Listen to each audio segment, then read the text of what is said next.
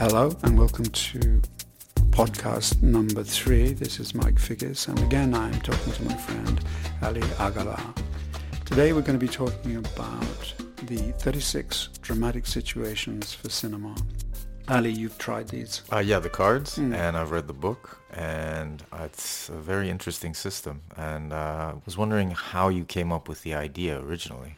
Fate and coincidence are two of the key elements in the book, and they're also two key elements in my own life. I would say that my career as a filmmaker has been totally guided by coincidence and chance, literally being in the right place at the right time, or in some cases being totally in the wrong place at the right time, which then turned into a good thing as part of a learning curve. So the basic story is this. I had to deliver a script. There was a deadline for a treatment, basically, and I was behind schedule. And the clock was ticking, so I gave myself, okay, by Friday, I said, by Friday I'm going to deliver this. And then I did something that I always do, which seems odd but isn't. I decided to do something totally mundane. It could be do the ironing, or sometimes something mechanical. I'll put some shelves up or something like that. In this particular instance, I decided to tidy up my bookcase, which was quite a mammoth task, because what had happened was I had acquired over the last years a lot of books, and I'd run out of bookshelf space, and so they were piled up on the floor. And I kept saying to myself, I need to tidy this up. So for some reason I chose this. Now the reason I choose a mundane task is that it liberates the mind. Helps still the mind. Absolutely. Yeah. It's not really intellectually challenging, but it allows my mind to wander. By the time you then get to do what it is you're supposed to do, a lot of interesting stuff has happened in the mind. And I came across this little paperback called The 36 Dramatic Situations for Theatre by a Frenchman called Georges Polti. Now, I had never read it.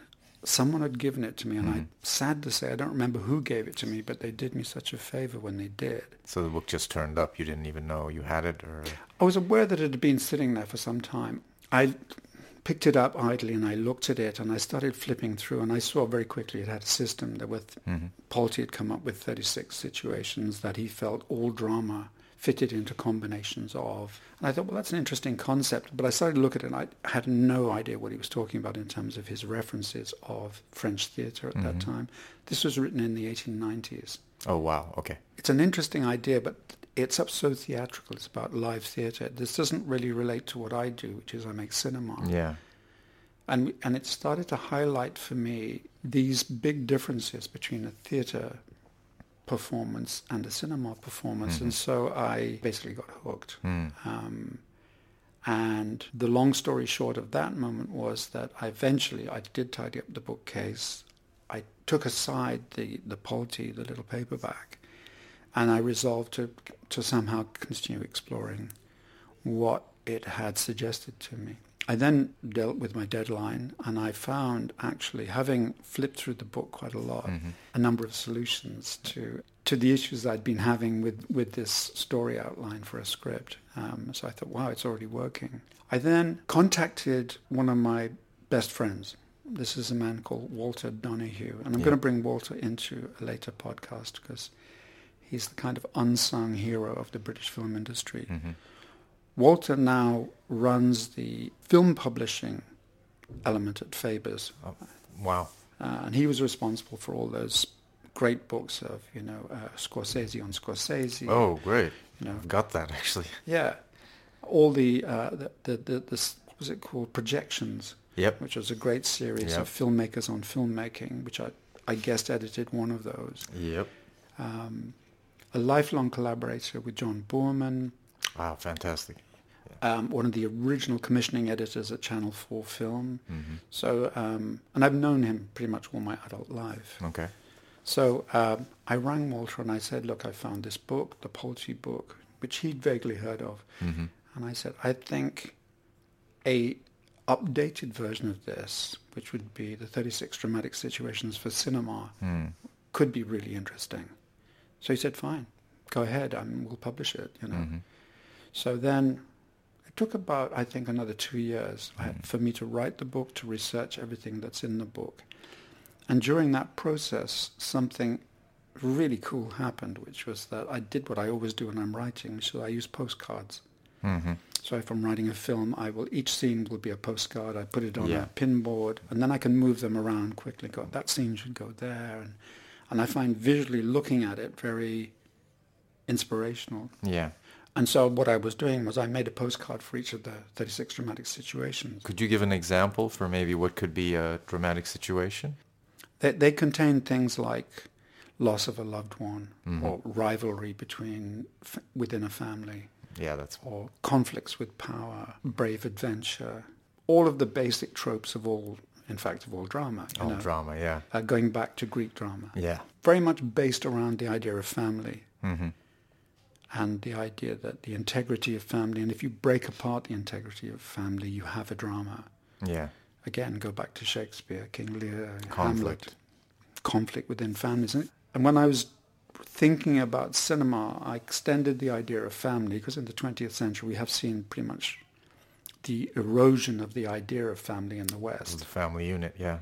And that's been replaced by other ideas of family unity. It could be work family, Mm-hmm. or military family, or whatever. Mm-hmm. I was very open to the idea of expanding the interpretation of Polti's idea of what these things were. Anyway, I ended up with 36 cards in my hand, and I became more and more aware of the fact that these were like a pack of cards. Mm. Now, a slight sidetrack. When I was in my 20s, I read a book that had a huge influence on me. It was called The Dice Man.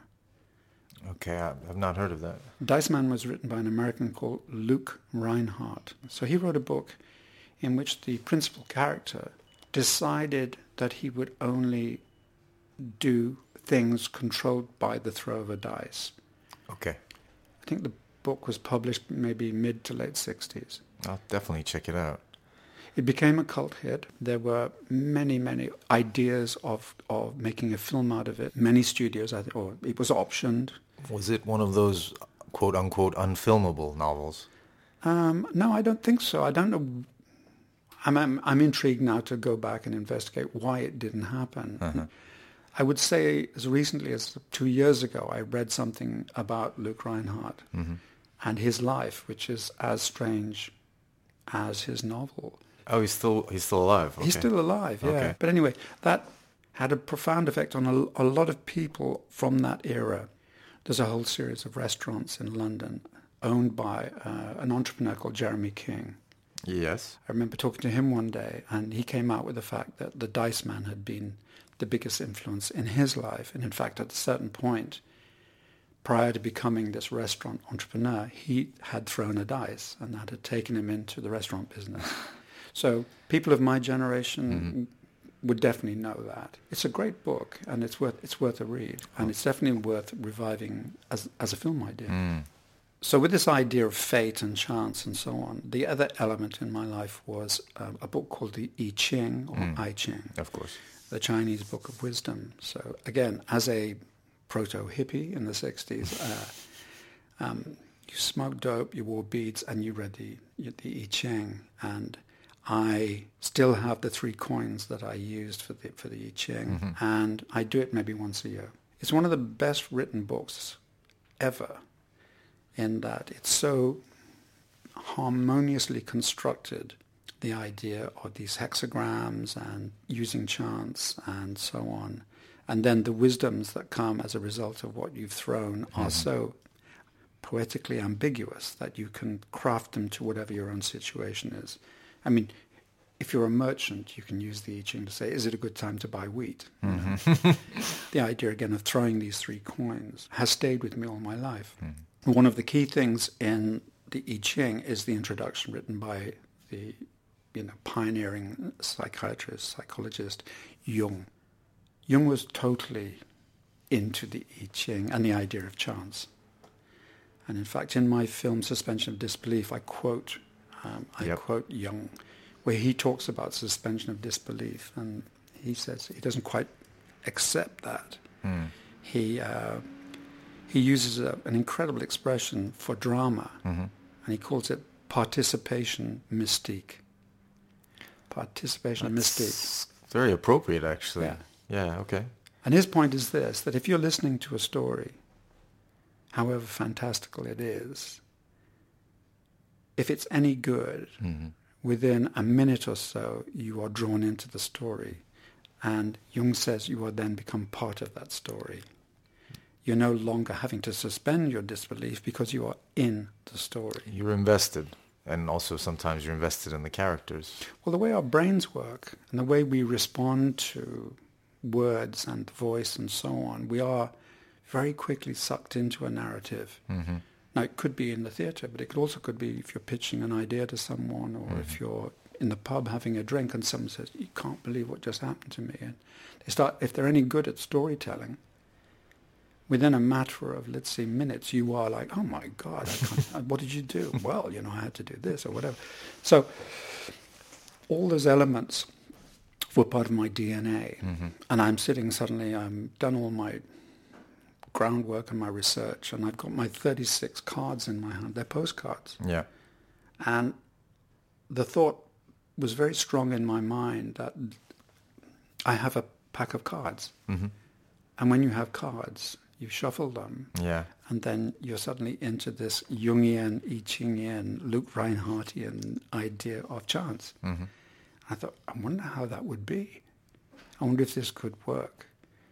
And so with the considerable help of my assistant, Tara, we constructed our first prototype of the cards. Went online, we bought a big box of blank playing cards, white playing cards, and then hand drew the 36 cards. And then finally, we had a pack of 36 cards. And then, I shuffled them, which I'll now do. So I'm sitting with the pack of cards here. And this is what they sound like. Authentic cards. And I've already shuffled them, but I'm going to cut them several times now. Okay. And you're going to be my subject now. So you have 36 cards, and you choose 3 to start off with. So I'm making a big fan of the cards. I'm reaching across the table to Ali, and he's going to choose 3. Right. He's taken 1, face down. Second, 2, and 3. 3. So we have 3 cards sitting there. And now, the moment of truth. So we turn the cards over, and card number 1 it says obtaining. And on the cards, what I've done is I've given a kind of précis of what each situation is. So it's situation number 12. And it says cunning, improvisation, ambition, the need to get something which is out of reach, a sense of urgency, a ticking clock. It may be selfish, the desire to possess something kind of out of your league, but it also might be heroic, like a siege situation. You may have to resort to trickery or force to get obtaining. Smooth talking, diplomacy, eloquence, arbitration. But you may have to also resort to seduction, spies, con artists, or feigned madness. Hamlet, in order to get good something. Example. Yeah, you might have to really pretend to be. So I guess an example from, a popular film for this, when I think of it, is maybe Wall Street by Oliver Stone. Yeah. Charlie Sheen wants to get rich from the start, and it's all about sort of obtaining, and then he meets... Any story that is based on the idea of ambition, unstoppable ambition, obtaining. I'll do anything to get it. I will kill my grandmother, basically. Yeah, that's a good one, actually. So that was number 12. Okay. Ali is now turning over the second card, and it says the enigma. This is a kind of get-out-of-jail card. Yes. Okay. The mystery, a task, a test, an inexplicable event which the audience can participate in the solving of. So, so many films are based on the idea of a mystery, and the final scene in the film will reveal the clue or whatever, whether this is a Agatha Christie or a more kind of, let's say, esoteric sort of story. A puzzle that has to be solved for dramatic reasons.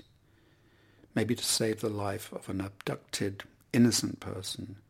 Maybe to save one's own life. Requires steady hands and calm mind. I always think of the Laurence Olivier character in The Marathon Man. Oh my God, yeah. When there is an enigma, but he doesn't know what to say. And it's the Dustin Hoffman, isn't it? Yes. They're drilling his teeth. Yes. And he goes, is it safe? He just keeps asking him, is it safe? Yeah. Yeah. Or in a film that we talked about last time called The Conversation, where the ambiguity of what people are saying to each other and what's missing in terms of the text become the key thing. Great example. To win the love of another, you have to solve a puzzle. Yeah. It may be entirely in the perception of the audience, and the protagonists are completely unaware. This is an interesting point that came up, which is the relationship between the audience and the drama is that sometimes the writer can choose to inform the audience of the truth, but not the participants. Mm-hmm. So we watch these poor innocents walking into a trap knowing that they're going into a corrupt situation, as opposed to when we're with the participants, we hope that it's cool, but we don't know for sure. Yeah. So that, authors and writers then get to play God in various ways in the drama by choice. So, as a writer, you have that choice. So we have now 2 cards. So far it's shaping up to be very suspenseful. Yeah, hold that one for a sec. So, it's shaping up actually it's 11 and 12. So obtaining, which is this, relentless ambition, intertwined with a mystery, an enigma, that maybe the person who's relentlessly ambitious is going into an enigmatic situation that they don't control, that they're vulnerable to potentially, and part of the obtaining is that they have to now solve that puzzle. Mm-hmm. So those two are working quite well together. Card number 3. Well, it's perfect. So Ali has chosen number 9, which is daring enterprise, subtext, brave adventure, a problem, a plan, high risk, linked with traditional concepts of honor, strong beliefs that the problem can be solved, often found in war stories, the loss and then recovery of an object, the loss and then recovery of a person, a loved one, and the winning of a loved one's affection. So once you've got that as part of the sequence, you suddenly think, well, maybe the ambition isn't the Wall Street kind of ambition. It's not they're just going for the money. It's actually the ambition to win love. So if you made this a kind of classic love story, either period or contemporary, you would have, the perfect sequence. Yeah. Then the next job would be to say, what sequence do you want to put these in? Is it ambition first and then the enigma, or is it daring enterprise? In other examples that we could talk about, that might be more pertinent. Here, I think you have 3 very solid situations that are kind of married to each other. Yeah, it's kind of strange that it actually opened up like this, in this order as well. Yeah. Interestingly. But, for example, if you wanted to sort of change the type of movie that you were doing, you could sort of just do Daring Enterprise second and then Enigma last, or you could sort of switch it around as well, right? Yeah, I mean, the thing would be, when does the enigma start to make itself known? Yeah. At what point suddenly the brave, adventuring, ambitious person suddenly finds himself in a strange environment, and suddenly the rules are completely different. Yeah. And they're not in control. Yeah. And clearly there's something, we love these sort of films where at its most gross, something like Saw, where to get out of that room you've got to literally kill your best friend or whatever, or like Squid Games. Yes. Perfect example, right? Well, yes, it is actually this. This is Squid Games. Games. This order, yes. Yeah. This is Squid Games because it is. The ambition is to get out of poverty by winning the big lottery. Yeah. The enigma is a series of enigmas. The mysterious game. And the daring enterprise is clearly, to survive, you have to be very bold. This is Squid Games. Yeah. Unbelievable. Yeah. Then you could add to this the idea that genre, This could be a romantic comedy. Yes, I was just going to say that. You could sort of, and you do mention it in the book, that it's not genre specific. You can sort of adapt it to any genre. The romantic comedy actually kind of does have this kind of, because the enigma would be, how do I win his or her affections? And the daring enterprise would be, you know, what that person, the protagonist, does to get, you know, win the affections. It could also be Star Wars Part 10. I hope not, but because, yeah. I mean, in other words, sci-fi this. Yes. Make it future now or future way ahead. Yep. It could also be a period film. It could. It could be Ivanhoe. It could be Robin Hood. It could be an experimental art house film. Yes. In the sense, what is the enigma? It's never fully explained. If you say it's something like Last Year in Marienbad or other Alan Rene films. It could even be a Jean-Luc Godard film, you know, where the characters are behaving in a buffoonish kind of way, bouncing off the walls of the tropes that they're parodying, you know. In other words, almost like experimental comedy. Well, that's what I was kind of referring to when I said you could sort of change it around. For example, if you put Enigma to the end or something, it could be more of sort of an experimental film, etc., or sort of more of a daring narrative, if you will. Do you remember the kind of spoof horror film that came out probably 6 or 7 years ago? Was it something in the woods or something? Cabin in the Woods. Cabin in the Woods. Yes. Where they're basically initially presenting the idea of the classic. Yeah, it's almost like the tropes of sort of every Texas horror Chainsaw, film right. ever made. Yeah. And then we cut to a sci-fi kind of level where the strings are being pulled by these kind of sci-fi gods. Yes. Okay. So in that case, you could do that, which is the enigma has an internal life of its own, and we see them as, and it's something that became very popular with spy films, for example. Yeah. The Ipcress File, where we find Michael Caine thinks he's being interrogated and brainwashed in a cell in Russia somewhere, and he escapes. And I think he's in Camden Town. He's been abducted, and he thinks he's been transported somewhere, but in fact he's still in London. I remember watching it, thinking, oh, that's cool. I wasn't expecting that. It's also great how you sort of just came up with specific examples for every dramatic situation. I mean, that must have taken you a while. As part of why it took 2 years, I became fascinated, and I really wanted to cover as much ground as possible in a book, and also wanted it to be readable and enjoyable. Yeah, which it was. So at the end, what I do is I, with my team, analysed 150 movies, and it's called the Film Chart. And and I went from the Star Wars, James Bond type things to much more obscure Ingmar Bergman type things to try and make it as Catholic as possible. Yeah. In a thing. So we get something like, let's say, Black Swan, and we discover it's got 10 situations, and it gives the situations, you can look them up. Blade Runner has 12, and then all the Bond films have a lot. Loads. You know? But then you get a film like, let's say, Deliverance. Brilliant John Boorman Amazing film, yeah. Only has 6.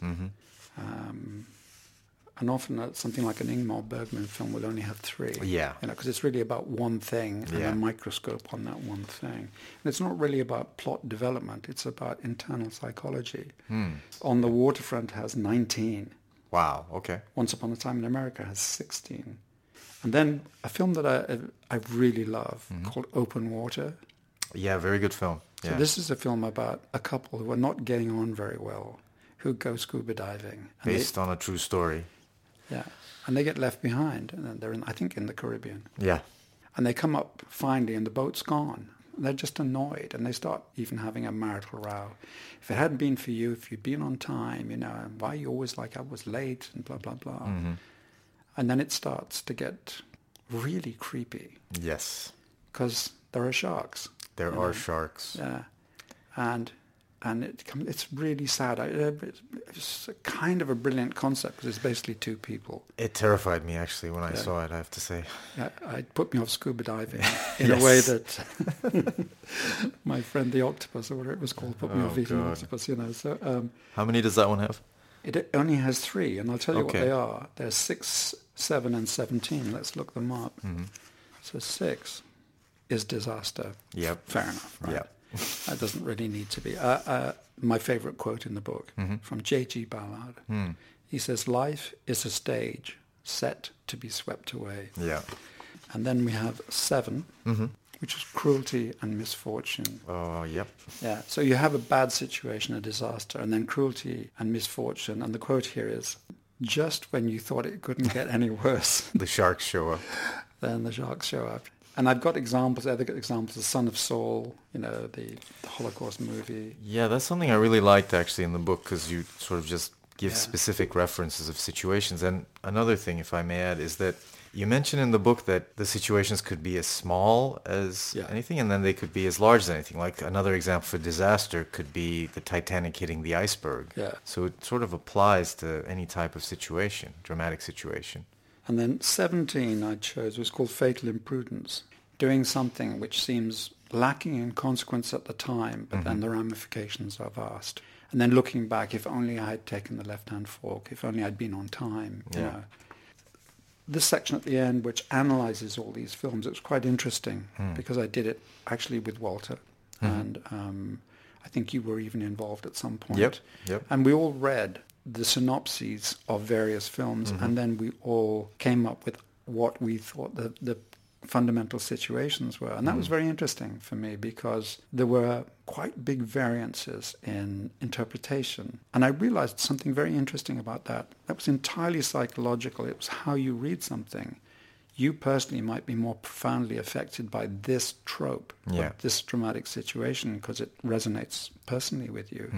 Whereas for me, I didn't have that experience. For me, the one that resonated was this. The point here being that any drama is actually much more subtle than this. It may Yeah. contain all 36 in Yeah. various percentages, let's put it that way. But it's a kind of rough guide. It makes you actually look at the dramas and start to think about how they might be interpreted. You had to adapt some of the situations, I think, from Polti's book to sort of suit cinema, and you had to create some new situations, didn't you? To Yeah. sort of... As I mentioned before, Pulte's situations were predominantly family-based. And there were some that I thought, because of the diminishing of the, let's say, if not importance, but the fact of the family in 20th and 21st century culture, there were a lot of situations I felt doubled up. So I got rid of 2 or 3. And then I thought, what's missing if we're talking about cinema? And I think, we need to address that. So I thought long and hard about it, and I came up, I think, with 3 situations, new ones, Yeah. that were cinema-centric. Number 1 was coincidence. You okay? And this was to do with the fact that the minute cinema and montage, i.e. editing, Yeah. became a powerful entity, we were presented with a unique opportunity to show visually cause and effect. Yes. In theatre, we can't do that really. We can only do it through dialogue, and there's some very crude, live techniques, Yeah. going back to opera and so on. Where the perfect example I give would be the opening scene montage of a film in which an attractive woman and a good-looking man are filmed separately. One is on a train, and the other one is driving somewhere. Train pulls into a station. The car parks. She gets out of the train and she's walking screen direction left to right. He gets out of the car and he's walking screen direction right to left. And we're showing our credits and so on. At a certain point, if they don't meet or say hello or at least pass, the audience is going to be very, Very disappointed. going to be pissed off. Yeah. It's like, hang on, why did you lead us down that rabbit hole? Yeah. And so that technique very quickly is a way of narrative device for really getting on with the story very quickly. Yeah. You can create relationships between images, which just isn't possible in theater or... Yeah. And the great news about it is we're not actually telling the audience that in words, but they are subconsciously absorbing that information. Yeah. Therefore, we're into parallel narrative, which is already a kind of huge improvement on the theatrical possibility. Okay. If we add some music to that as well, something unheard of in theatre, believe me, I've been there at the National Theatre and been attacked for adding music. If we add that, it's a third parallel narrative, then, the streets ahead already, and, and they haven't even spoken. We've just had the credits, We already know what's going on somehow. Yeah, this man and this woman are going to meet, or their stories are going to intersect. So the coincidence card is totally permissible in that way. However, there are certain rules. Okay. You can only play that card a limited number of times in a film, otherwise the audience starts to feel cheated. The disbelief goes beyond, What? Yeah. What do you mean? That was lucky. Even if, for example, it was based on a true story and everything in the true story had been a series of coincidences, you couldn't put that in the film based on a true story. Unless you said to the audience, what I said at the beginning of this is my life has been based on a series of coincidences that are almost unbelievable. Let me tell you the story. So I've applied for my coincidence passport and it's been accepted. Yes, okay. Okay. What I would then do is throw in a coincidence that I wasn't aware of to completely fuck up my relationship with the audience and entertain them through my lack of control at that point. Something like that. We have those choices. They're very interesting. So I start to then look at films, and I'd already been aware of this, like going, oh, come on. I mean, so many action films, come on, you just happen to be in the right place at the right time. Die Hard, for example. Yeah. And you realize that it is a trope, a situation that is excessively used in order to just get to the next action sequence. Yes. The use of coincidence, though, it's fantastic. One of my favorite films that I actually years have wanted to remake in English was L'Enfer. Chabrol. Chabrol. I haven't seen it, unfortunately. It's really good. Okay. And originally conceived, written, and half directed by Clouseau, who then had a heart attack while he was shooting it, and never got completed. Okay. With Romy Schneider, it would have been amazing. Yeah. Where he uses paranoia and suspicion to create these kind of coincidences that are they true, are they not true? Does this mean she's guilty or not guilty? He suspects his wife of being unfaithful, etc. Okay. So anyway, that's the coincidence card. Later we're going to go back and talk about K-drama. Coincidence is the most overused device in all K-dramas, and it's so overused that it's become an acceptable, almost operatic form. We know it's going to happen. We no longer get annoyed by it because it wouldn't be K-drama if they didn't have 53 coincidences per episode. You know what I mean? Second card was basically madness, altered states. Okay. Dream state. Dream state. Okay. Yes. Yeah. And that was because cinema immediately, and interestingly, in its early years, when it got into bed with the surrealists and the Dadaists and everything. Buñuel, Because with cinema immediately you can do dreams. Surrealistic, artistic moment is totally permissible in mainstream drama where a dream will inform the audience of maybe impending doom or a certain dark truth about someone that is not being spoken but can be articulated in the dream. Yeah. So you wake up and you're suspicious of someone that formerly you weren't suspicious of because you had a dream. Yeah. And we're still in the tribal state of premonition and witch doctor and shaman, even though we think we're terribly sophisticated. People are superstitious. Yeah. And so that's the card that will deal with all of that stuff. And sometimes, like I say, a get out of jail card in the sense that you throw a dream in and the audience will go along with it. Yeah, it's a lot more interesting than sort of the coincidence thing, though, because the dream, I always think of, it's not a film, but, the dream sequences in The Sopranos, which were always very interesting and sort of, different people could read different things into that. But it's very, as you say, it's very cinematic. It's very cinematic. And then the third one, which I just found, which I modified, actually, is incest. Okay. Incest is the most unreported aspect of our social lives. And I decided that it was a very powerful element and something that was worthy of inclusion in my 36 version. So it's very rarely used in film. Yeah. So that's basically the cards, and I use them all the time.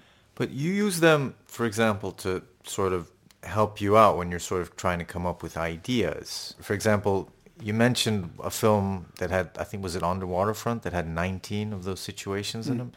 So I guess how would sort of people use them, or is it you figure out your own use for them? On the Waterfront is a great film. It's an amazing film, yeah. For a number of reasons. One of the reasons that it's not only a great film, but a successful and popular film, and a film that's still talked about and feels modern, is because the actual story is very strong. Mm-hmm. So if you take away the kind of Brando mystique and everything, actually just the story, Mm-hmm. you know, it's a story of a struggle against, it struggles with power. If I go through the cards now, Yeah. mistaken jealousy, conflicts with power, yeah, Yep. enmity of kinsmen, Yep. recovery of a lost one, Yep. disaster, Yep. deliverance, Yep. supplication. Yeah. There is supplication. He has to finally, to Eva Marie Saint, Yeah. you know, revenge contained within the family. I don't know about that one. Revenge following a crime, Well, yeah, because, yeah, obstacles to love, loads. rivalry, Yep. the necessity of sacrificing a loved one, Well, yes, I mean, his friends. self-sacrifice as well, yeah. No, but there isn't somebody killed that's close to them. I think his brother is... Well, Ava's. Oh, yeah, killed. that's right, that's right. Her brother is Yeah. killed, yeah, at the start, that's right. Rivalry of kinsmen. Yep. The discovery of the dishonor of a loved one. Yeah, she discovers that he was part of the killing of her brother. Yeah. Self-sacrifice for family. The brother, Rod Steiger, yeah. The outsider. The priest. The pursued. Well, Yeah. and Brando. And Brando, yes. Self-sacrifice for idealism. Yep. The core of the film. Yeah. Altered states, no. An enemy loved. Yes. Yes. Revolt. Yes. Abduction, no. Coincidence. I don't think they use the coincidence card. Don't Didn't I remember. have to? Fatal imprudence. Yeah, I think... Well, he think there decides to was- go on a certain course. So Yeah. he gets Yeah. remorse, For sure. for sure. Erroneous judgment. Well, taking the dive, maybe, because that led to him sort of, yeah. Ambition, sure. Cruelty and misfortune, Yeah. for Yeah. sure. And the loss of a loved one. Yeah. That's why. That's a there lot. you go. And that's, you know, because the film is so rich. Yes. Elia Kazan, Yeah. complex, interesting human being. I mean, his autobiography is one of the best film autobiographies. I would like to read that. where he actually cops to ratting on his friends. And he says, because I believed there was a communist threat, whatever, but Yeah. he's honest. Yeah, he is. And, you know, of course, famously On the Waterfront is sort of a parable for what Kazan was going through and then did. That's another way of reading the film. But yeah, it is... I mean, Kazan, very interesting, talks Yeah. about when he was working with the actors group, all these kind of radical left-wing intellectuals.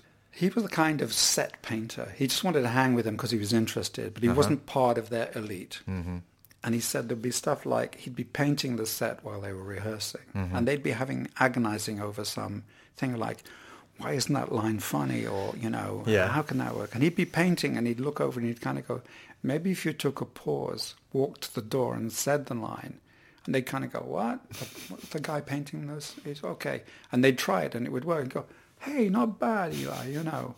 And they were very condescending towards Yeah. him. He said, you know, Yeah. and aside from what actually happened and one's Yeah. sympathies, it's something I buy that. I buy that elitism, that Yes. snobbery. Many times in my own life I've come up against that kind of elitism. Yeah. And I thought, what, just because you went to Oxford or Cambridge, you think you have the divine right of kings, you know? Or you think you can direct because you did Yeah. literature at Oxford. To be fair, that elitism, I mean, it's just a personal opinion, still kind of exists in the certain circles of the Western I left. think it's more entrenched than it ever was. Yeah. But you said, for example, On the Waterfront has like a ton of those situations, but a great film need not have that many of them. As you mentioned, sort of Open Water only has 3 of them, or No, it's Bergman's like- films yeah. don't have that many of them. That's a great story. Yeah. So if you have a great story, Yeah. then you can do wonders with the psychology. Yeah. If you happen to find Marlon Brando as well, Oh, yeah. ka-ching, Yes. just rob the bank, it's fine. So you want those elements. I mean, audiences love a good story. Yes. Because going back to Jung and the participation mystique, 5 minutes into On the Waterfront, I mean, it's so well crafted. It's amazing. You are like, and you love Brando. In his prime. And then, so it's a great action story, but then when he meets this exquisite woman who's so vulnerable and fragile, their chemistry is amazing. Yeah. So, then it starts to work on that level. Yeah. I mean, the irony about that film is that actually it's a pretty right-wing story. Yes. About taking down the unions. It is. We shouldn't be loving it. I noticed it the first time I saw it, and I love the film, but at the same time, Yeah. Another autobiography, if I may, that you talk about in the book is Buñuel's autobiography, My Last Breath, which I actually did read after you mentioned it, and I bought it. And it's an amazing book. He was a master artist. He was a genius. I mean, there's so many things that are admirable about Buñuel. One is that he would shoot films with such limited coverage that the editor could not fuck them up. Yeah. You had to basically assemble what he'd shot. Yeah. Great choice of actors. Incredibly sardonic wit. Yes. So humor, for me, is one of the most key elements in all art. And I think all my heroes were funny in some way or another. He says things like, if you're fortunate enough to have had 3 traumatic incidents in your childhood, you're set for life because you can just recycle them over and over again. Yeah. And he talks about some graveyard that he used to visit where the graveyard had started falling apart and the bodies were coming out of the graves. And he just loved that, went with his sister, and that was such fun. How he took on the uptight, elitist surrealists who took exception to, I think, L'Âge d'Or. Or Onchi and Angela. I can't remember which one of his 2 surrealistic films. And he said, okay, well, it's simple. Let's burn the negative and make a public event out of it. And they went, we didn't want to go that far. Yeah. So he called their bluff, basically, and won. Yeah. Very interesting life, too, because, like, as you say, he had that time with the surrealists in the 20s with Dali and Garcia Lorca, whatever. Then the Spanish Civil War. He's outside of Spain, can't come back. Mexico. Working for the United States State Department at some point. Yes, I forgot about that, actually. He was, so during World War II, he was in New York. He was working for the U.S. I love his American films. I don't think I've seen them, actually. There's an incredible one, which is quite, deals with a lot of racial elements. Oh, okay. And set in a kind of, somewhere in the middle of a swamp somewhere, with a character who's black who's escaped from a gang and takes refuge with an alcoholic, incestuous man and his daughter, and the daughter befriends the guy who's on the run. Yeah. It's very complicated. It's wonderful. Yeah. Oh, my favorite story in his book is about his friend in America who could predict the last scene of any film by reading the first scene in the script. And that had a big effect on me too, because when you start reading scripts or looking at films, for example, the last 5 minutes of the film, the germs for that last 5 minutes need to exist in the first 5 minutes of the film, in my opinion. And really great films do have that, where there's this sense of a complete closure or completion. Yeah. And something that was enigmatic and obscure but interesting in the opening scene, suddenly you go, oh, I remember now. And it allows the audience to be smart, because they kind of, as they're coming out of the cinema, going, I was like, oh, I've just realized something. It wasn't spoon-fed to me, but, this and this happened. That's a very good point, actually. I never thought of that. Yeah. But I would also say that there's something about balance. Okay, So I would say, as a musician and someone who firstly studied music, so I always sort of say that my idea of structure is entirely musical. I look at life as a musical, as a piece of music, in the sense that because what music taught me was very simple, which is that you have a top line, so call that the melody. Okay. Then in the middle you have harmonic ideas, and underneath all of that you have some kind of rhythmic structure, which is either bass lines or drums or something like that. And the combination in all musical cultures of those elements seems to produce a satisfying aesthetic result. Okay. So when I started making films as a musician, because I was also doing score, I would look at stories and kind of go, okay, here's the top line, and this is the underscore, and this is the, the middle bit, if you like. So in music, if you have an opening theme in a piece of Bach or something like that, probably the resolution in the last 4 bars will acknowledge those first 4 bars as a way of saying, just to remind you, and now we're going to put this to bed.